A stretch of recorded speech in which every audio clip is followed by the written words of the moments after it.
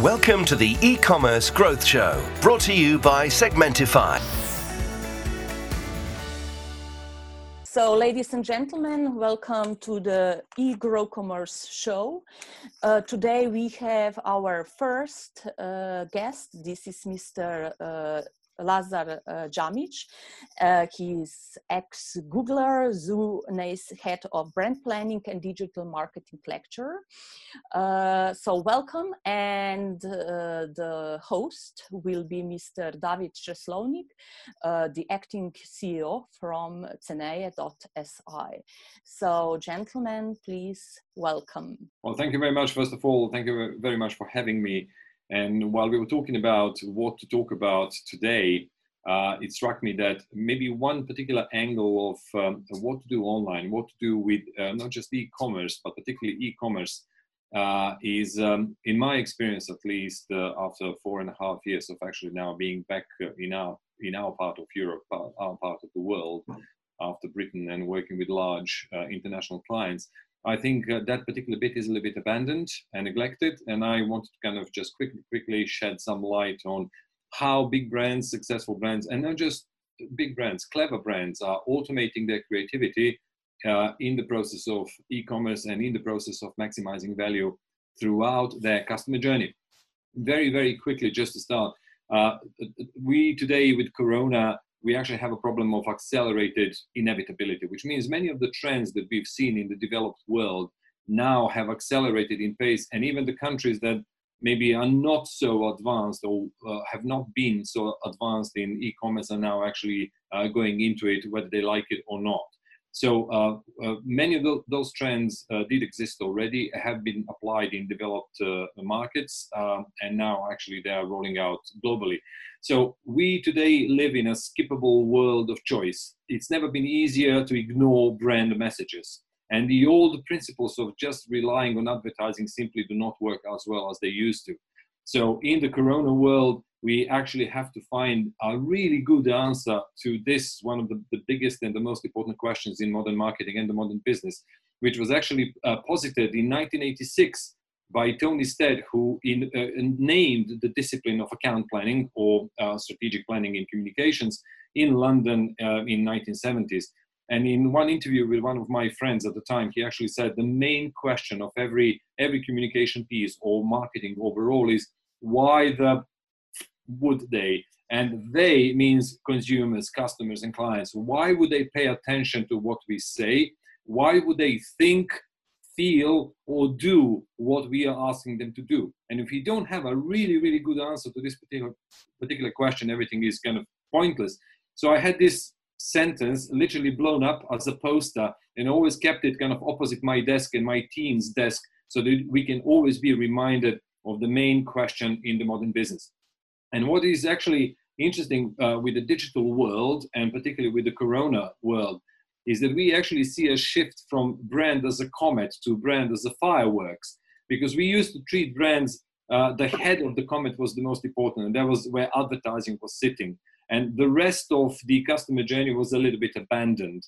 And now in the digital space, and particularly with kind of Corona pressures, we have to squeeze every single drop of value from every touch point that any brand has with all the customers and clients, and I would say even all of the stakeholders that they've got. So top of the funnel is important, but actually middle of the funnel and bottom of the funnel is becoming even more important, and that means that we have to be clever how we maximize the value in those parts of the customer journey. So 3 things I would quickly like to run through. Customer journey, what it is, just for somebody, just in case somebody does not have experience in that space. Why is defining the value exchange, the VE, for each touch points in the customer journey is a critical thing, and what are moments that matter, that are actually powering those value exchanges. So 3 specific concepts. Now the CJ, the customer journey, is one of the biggest missed branding and sales opportunity, if you ask me, because people usually think of managing the customer journey just being about sales, but actually, because we've got so many touch points during the customer life cycle, that we can actually brand as well through our own channels very, very cost effectively. But we forget that bit. So when I say customer journey, I don't mean just the sales funnel. I mean everything that happens, big parts that happen before the sales and after sales as well. Because buying one insurance product is just the sale of one product. But the moment that I get into your database as that particular customer on one product, I become a prospect or a lead for all the other insurance products that a company sells. And why would you not talk to me through your own channels directly and in the context, and instead of relying on me actually seeing your advertising on TV or whatever? So when I say customer journey, I mean everything, how to generate awareness, but also how the awareness then turns into research, and we have to be ready for that. How research turns into conversion. So conversion rate optimization becomes a really important game. Once they've converted into customers or clients, how to do a great welcome program, because we know that the welcome programs impact on renewals and impact on cross-sell and upsell as well. And then how to do upsell, how to do cross-sell, and then when the point of renewal comes for many of the products that actually have cyclical nature, how to be ready for that. And not even that, but actually if the customer has gone out of our gravitational field 1 year, for example, I've changed my car insurance provider, the data is still in my system, and I should be able, if I do all the bits properly, I should be able to talk to that customer next year when the renewal window comes again, because I know when they're going to be needing new car insurance again. So the customer journey means that whole bit. And it's not new, it's a very old concept, and even McKinsey about 10, 12 years ago have reiterated the concept through that big global research, when actually showed that, oh, no, it's not linear, it's cyclical, it's circular. Yes, we knew that kind of, but there was some kind of good observations in their research, basically, that said, yes, the initial consideration set is important at the beginning of actually thinking about which brand to buy. But then during the active evaluation phase, and that's the research and the conversion phase, brands could be knocked out of that list and or jump onto their list if they're really optimized for those parts of the customer journey. And then what happens afterwards, after the purchase, impacts on whether I'm going to be purchasing with you again or not. So warming up the passive part of the customer base, which is in McKinsey's research, there's 6 times more passive customers than active customers in any particular way. We need to keep our brand front of mind for those customers as well, using our own channels, which are usually very, very cost effective, particularly if we automate that communication. So what to do when I say customer journey, what do I mean? How to map it out? Well, the first thing is that all the key stakeholders in the company need to actually look at the key products or the key services. Let's say there's a bank, and then we map out the customer journey for a current account, for a saving account, for a credit card, or some of those, the key products that they've got. All the key stakeholders, anybody who is touching upon any of the touch points with the customers has to be in the room. And we define what are the key steps in the process of researching, converting, using the product, renewing the product, and everything else. And then for each of the touch points, for each of the steps, what are the key touch points? So let's say I'm researching your product, bank account. I can go to your website. I can call. Could be an inbound phone call. I can go to the branch, and probably a few other options. Each of those is a touch point, and those touch points have to be optimized, which means that all the friction that could appear in different touch points that is going to slow down the journey or stop the journey, and the customers are going to drop off. Those touch points have to be optimized, and that points of friction have to be removed. And those points of friction we call pain points. We need to identify where we are losing value in the customer journey. And then when we do through the analytics, research, call center analytics, and all the analytics, all the data that we've got in the system, when we actually see where we lose value, revenue, and profitability, then basically we can say and what to do about it, which particular remedial actions we need to take, and by whom. And basically, lo and behold, it's usually that in order to plug those those holes in the leaky bucket, several teams at least have to work together in order to plug it. And that's the beginning of the digital transformation and the more agile ways of working. So customer journey mapping is an absolutely important concept. Now, when we define touch points, when we define the pain points, usually we realize that at each of those critical points, we need to have some value that we offer to the prospects or to the customers. And when I say value, I don't mean just financial value. I do not mean just monetary value. It could be different kinds of value that are contextual, giving them something that they need at that particular point. And that could also be could also mean help and service if this is what they are getting in touch with us about. So we need to define the value exchange. And that value exchange is a collection of different moments that matter in the lives of our customers. So when we ask them for data and would like them to register, for example, for a program, when we would like to convert them and say, you should thinking about buying this particular product because of this, and that. All of these things should be points of the value exchange. If I'm giving you my time, if I'm giving you my attention, if I'm giving you my data, and finally, if I'm giving you my money, what do I get in return? And that's value exchange, and that has to be carefully designed. And that could be different things. It could be something free or discounted. There's the value exchange or the monetary value exchange. But also it could be something exclusive, something that money can't buy. So the exclusive access to different people, different services, different content, different applications, and many other exclusive things that money cannot buy.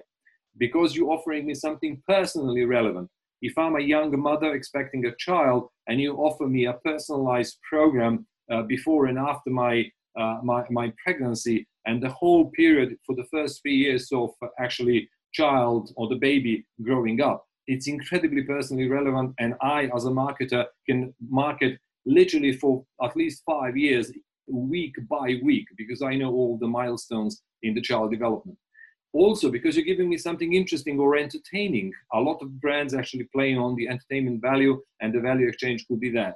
Because you're giving me something useful. It could be, again, useful and personal, but useful as an application that is going to help me live my life better, easier, or use the product in a more easier way. And something finally that I can share or enjoy with other people, in which case we are introducing the social currency as the value exchange. And I said already something that is going to help me and enhance using the product or the service.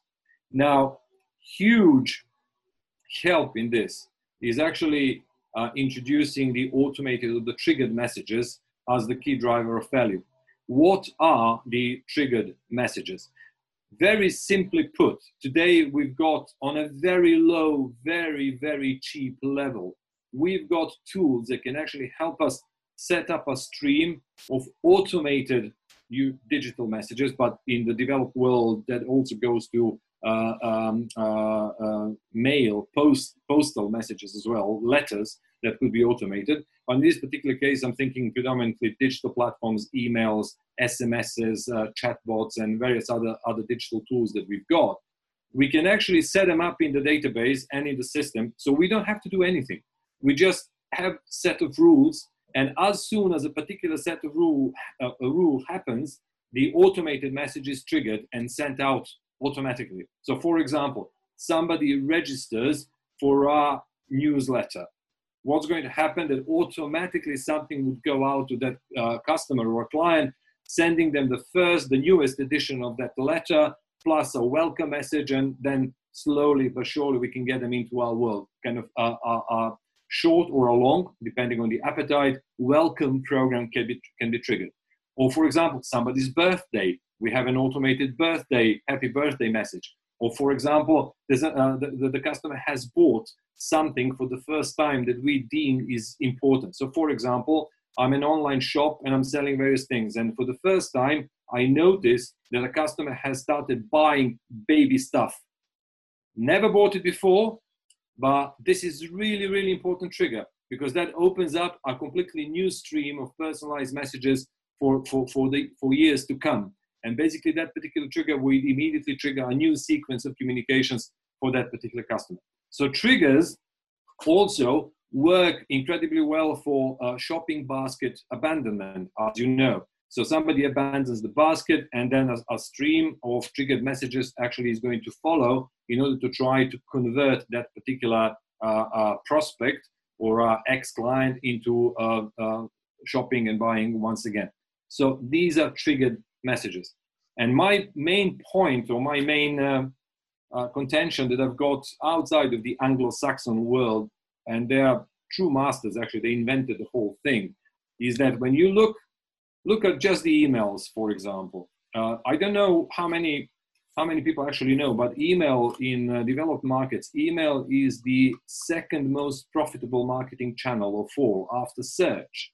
And according to many research pieces, it's the second most profitable marketing channel in the world overall.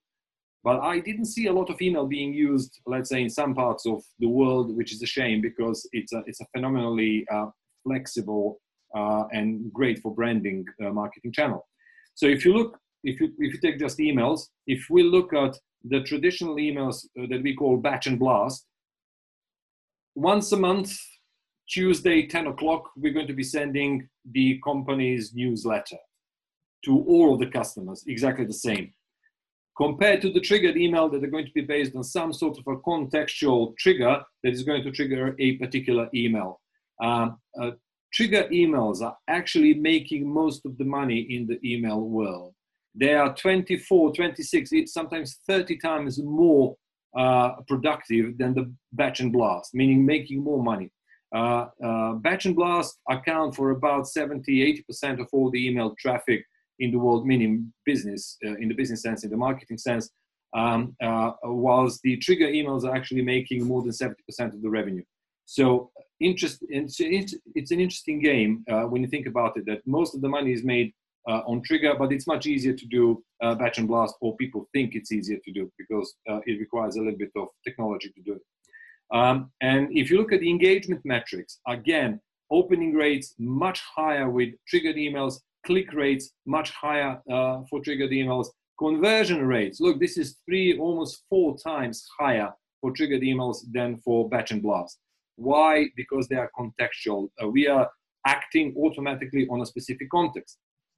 So what would be the examples? Well, there's emails, there's other platforms. Here's the chatbots. Lidl in UK. A smart chatbot that you just ask a question, do you have any Australian Chardonnay under £5? And immediately the chatbot is going to give you some suggestions. That's a trigger set of messages.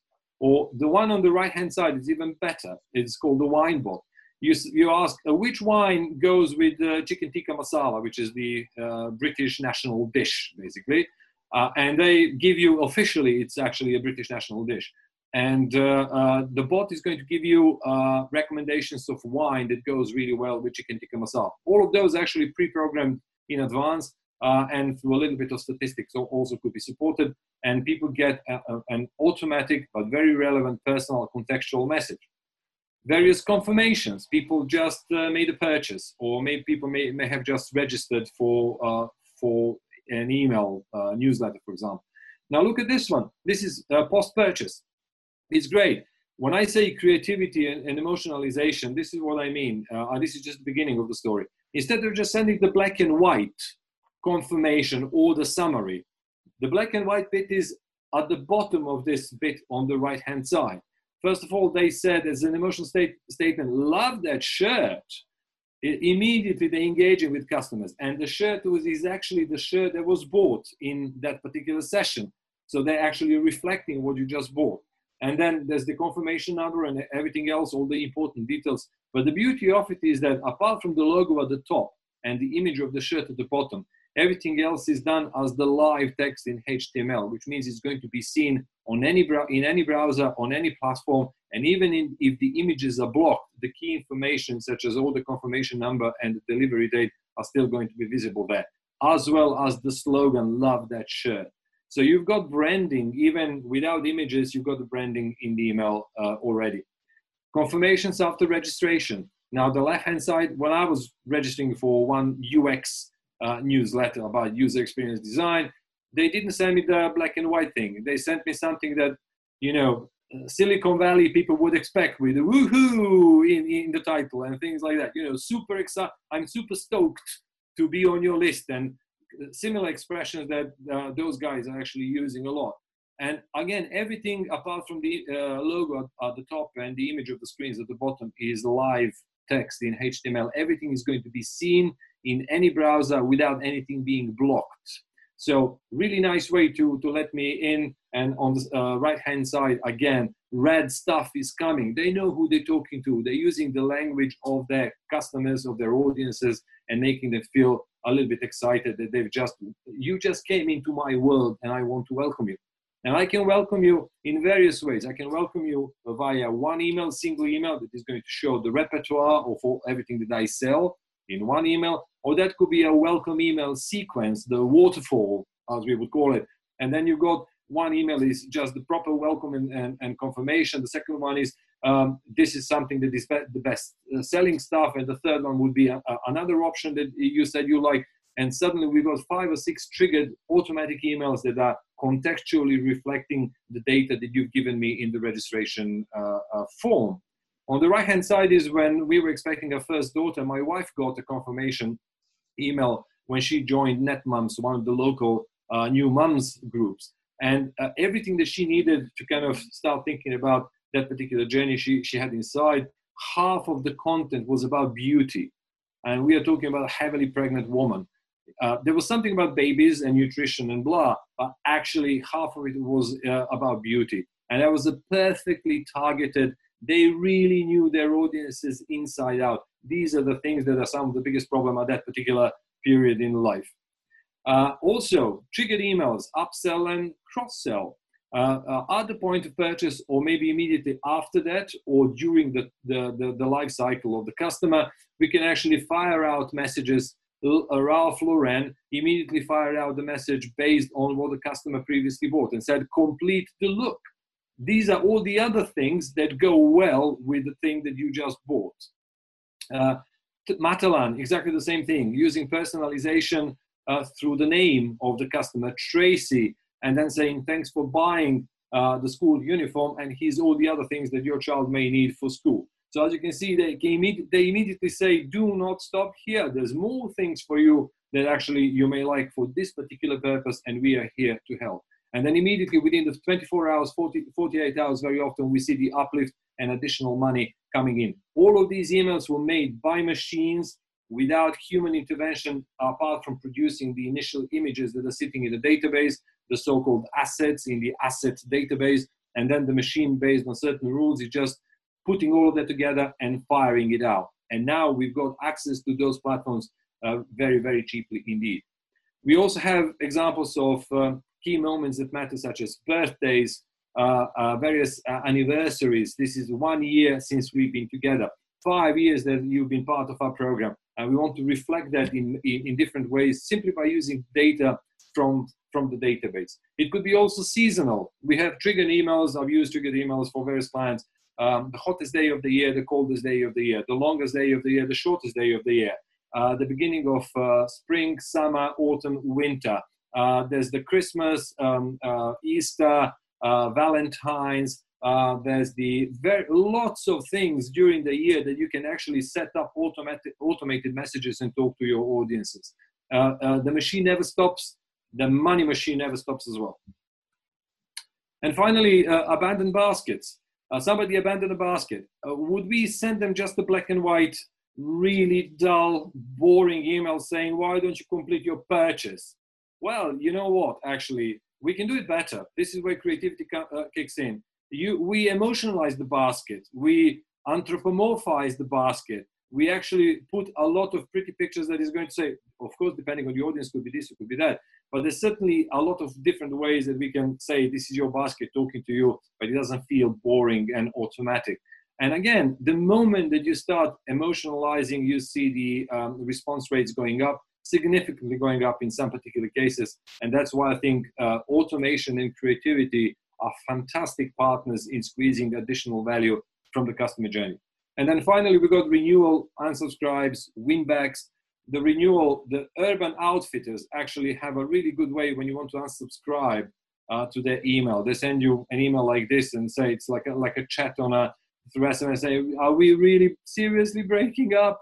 Please don't. And then they emotionalize all the time. And then even they try to downgrade you instead of unsubscribe. They say, okay, if you think there's too many emails coming your way, okay, let's reduce the frequency. Maybe let's change the topics or something else. Just not letting you go out of their gravitational field.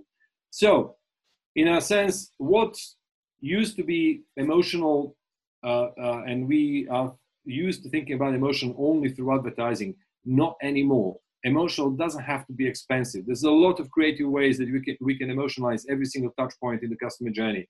And also, many of those points are going to be useful for our customers, but useful doesn't have to be boring if you apply exactly the same thinking.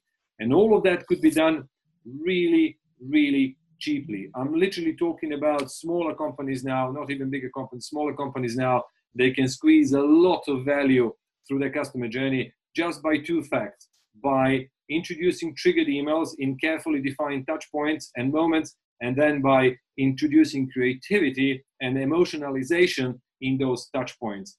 Watch the response rates, report back to me. I bet you lunch you're going to see huge improvements in the money that you're getting in.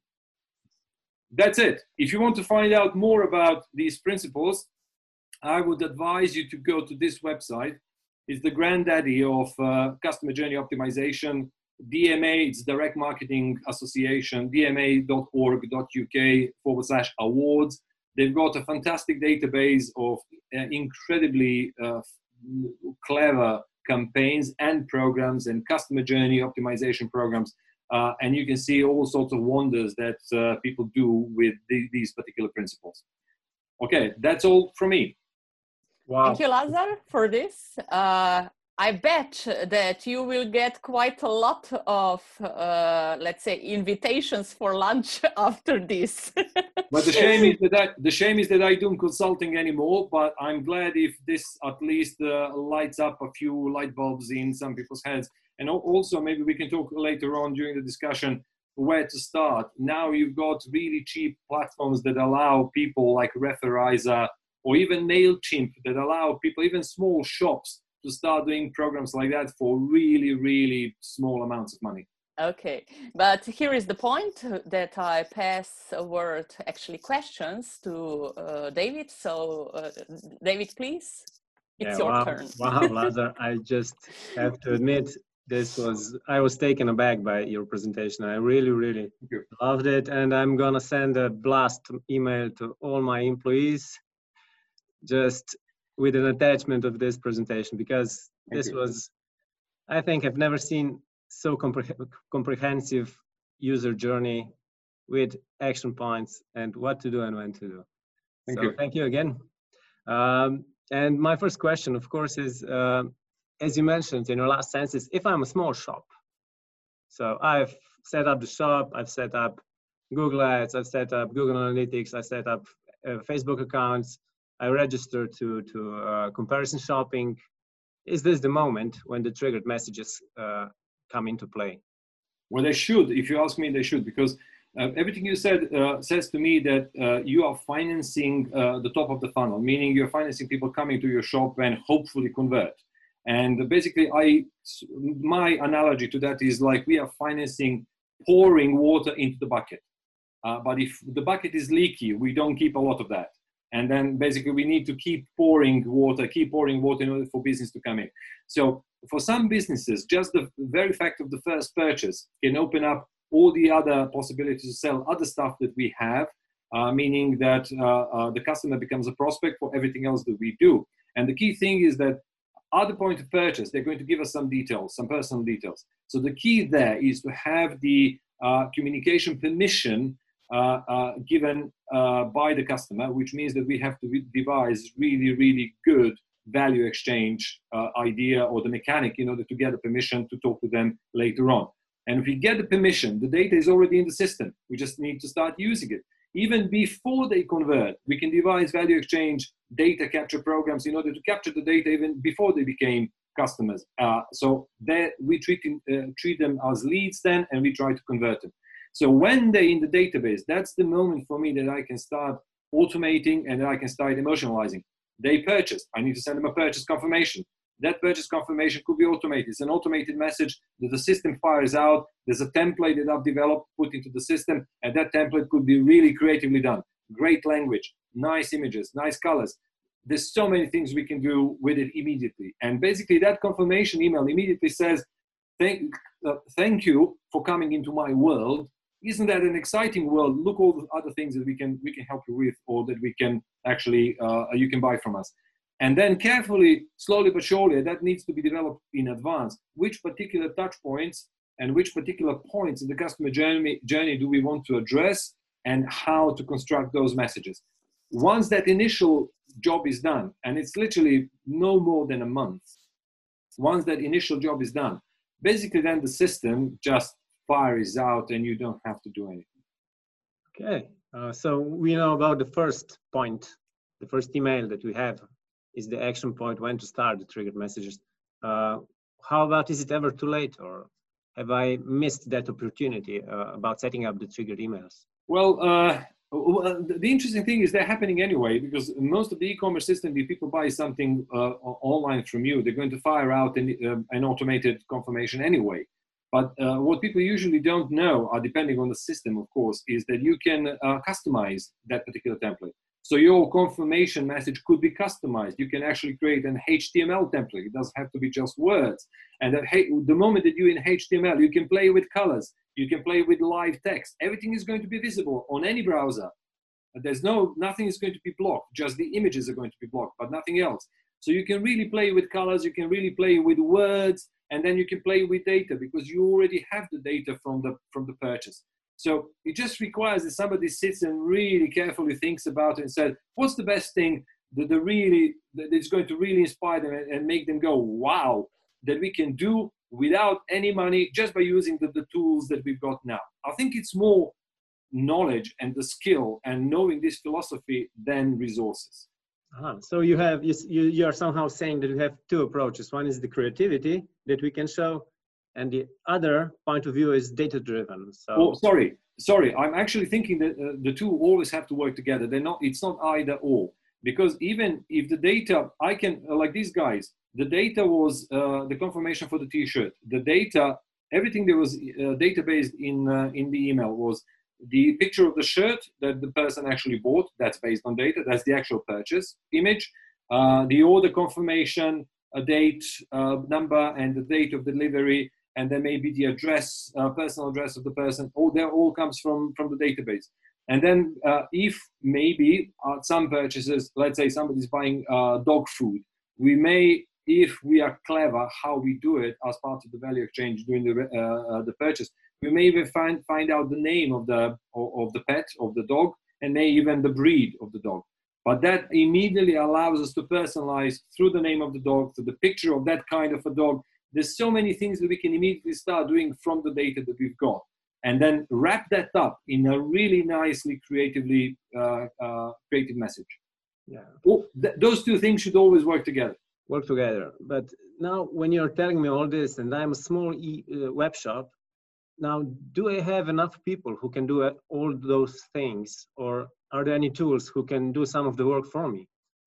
Yes, it's a very good question, and the usual problem that a lot of entrepreneurs actually have. But again, I've seen, and my friends are running online shops, one-person operation, who are using tools that actually allow them to do exactly that. So one of my friends is a photographer and professional photographer in London, and he's got his own online shop, basically on his website. So what he had done, he took a kind of a really simple platform for the catalog, for the display of the pictures, and then use MailChimp. He's paying £10 a month, but he's getting a lot of personalization capabilities. He can play with templates, with automation. So he's one guy. Yes, he worked in the direct marketing industry for years, but he's done everything himself. You also have tools such as Referizer.com. It's an American platform specifically designed to develop loyalty and CRM for small shops. So you may be a hair salon, for example. There's only a few of you there. It's designed specifically for those kind of customers. So if you check them out, they actually are really good, allow you a lot of things to do, but it's all quite simple to do and automated. It doesn't require like weeks of learning. You can get on, you can start doing things within days. So do we have any kind of artificial intelligence in this company that you mentioned? Okay, it's moving towards that. Now, on that particular level, tools are improving literally every single day. On that particular level, you will see some kind of clever statistics creeping in. But for the moment, machine learning and artificial intelligence, I would say, is more likely the domain of the bigger guys, who the bigger enterprise packets actually, who have that inside the Salesforces and the Microsoft Dynamics and similar Adobe Marketing Clouds and the similar kind of tools. But I'm pretty sure it's a vast space. There's thousands of those guys kind of in the market. I'm pretty sure that within a year or two, we're going to be seeing new kinds of platforms, again, aimed at individuals and very, very, very small micro businesses with some AI capabilities in it already. It's no doubt this is probably already happening, but certainly just around the corner. Okay, so in your years of experience, of professional experiences, you've probably seen many cases, many brands trying to do good triggered messages or triggered campaigns. Which one would you point out as being really good, really creative? Which one struck you as when you saw it? That's a very good question, actually, and I have to say it's kind of raking my memory. There's so many kind of things that it's difficult to pull some. But okay, there's three I would like to share actually. One is Apple. When I registered for their, bought some of their stuff in London, and registered for their email program, and they were sending me things relevant to what I bought, and it was all contextual. It was kind of okay, all automated and personalized with my name and a few other things. But one email particularly struck me about 3 months into the program. They've done something that is a complete no-no for almost all of the companies in the world. And that principle in direct marketing is called do not poke the sleeping bear. Meaning if the customer doesn't do something, something bad, like canceling, unsubscribing, do not tempt them to do that. And actually Apple did exactly that. 3 months into the relationship, they sent me an email saying, are you happy with emails that you are receiving? If you're not happy, here's the button to unsubscribe.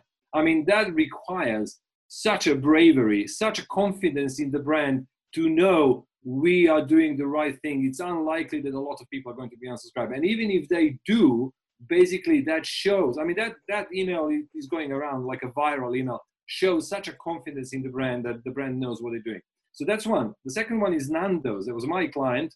I was working on their CRM program for some time. Basically, one of the ideas that we've developed was surprise and delight bit of the journey, where you occasionally surprise and delight your customers. And basically, one of the ideas was random days. On a completely random day during the year, we do random things. For example, today, everybody called Steve is going to get a voucher for a free lunch. But you have to go and use the voucher this particular day. Yes, of course, then the client was tweaking that depending on the cash flow. So maybe this particular idea is helping the cash flow on a particular day and so on and so forth. But again, it's a brilliant idea when you surprise and delight people. And the third one is Kleenex. Kleenex using big data in order to make it personal. Kleenex is the company that makes tissues, paper towels, paper tissues. One of the largest in the world. And then every year during the summer season, during the pollen season, Kleenex is actually pulling all the data about the pollen concentration in different parts of the country, in the UK, for example, live from the Met Office, and then putting that data into their media planning strategy for that particular day, but also emails.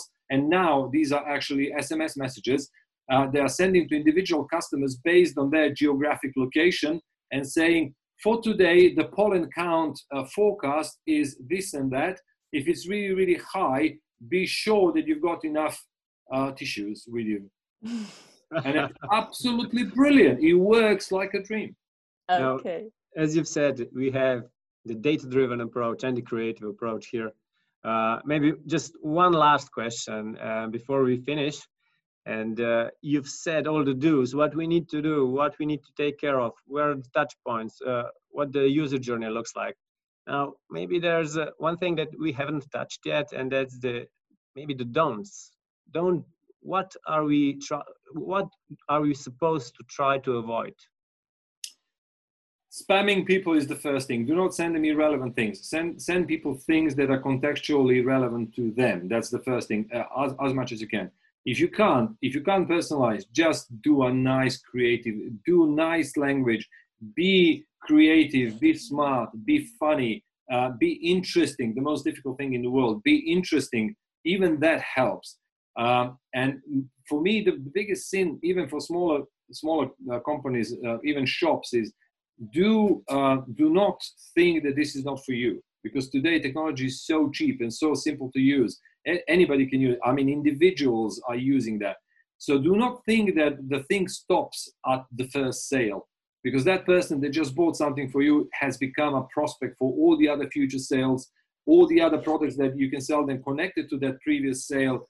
But for that, in order to talk to them, you need to capture their data, and then you need to have a system to actually that you can talk to them through your own channels without any huge cost.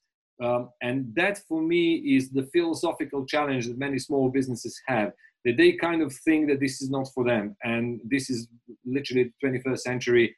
The systems do exist that are right for them. They are available and achievable and affordable to them.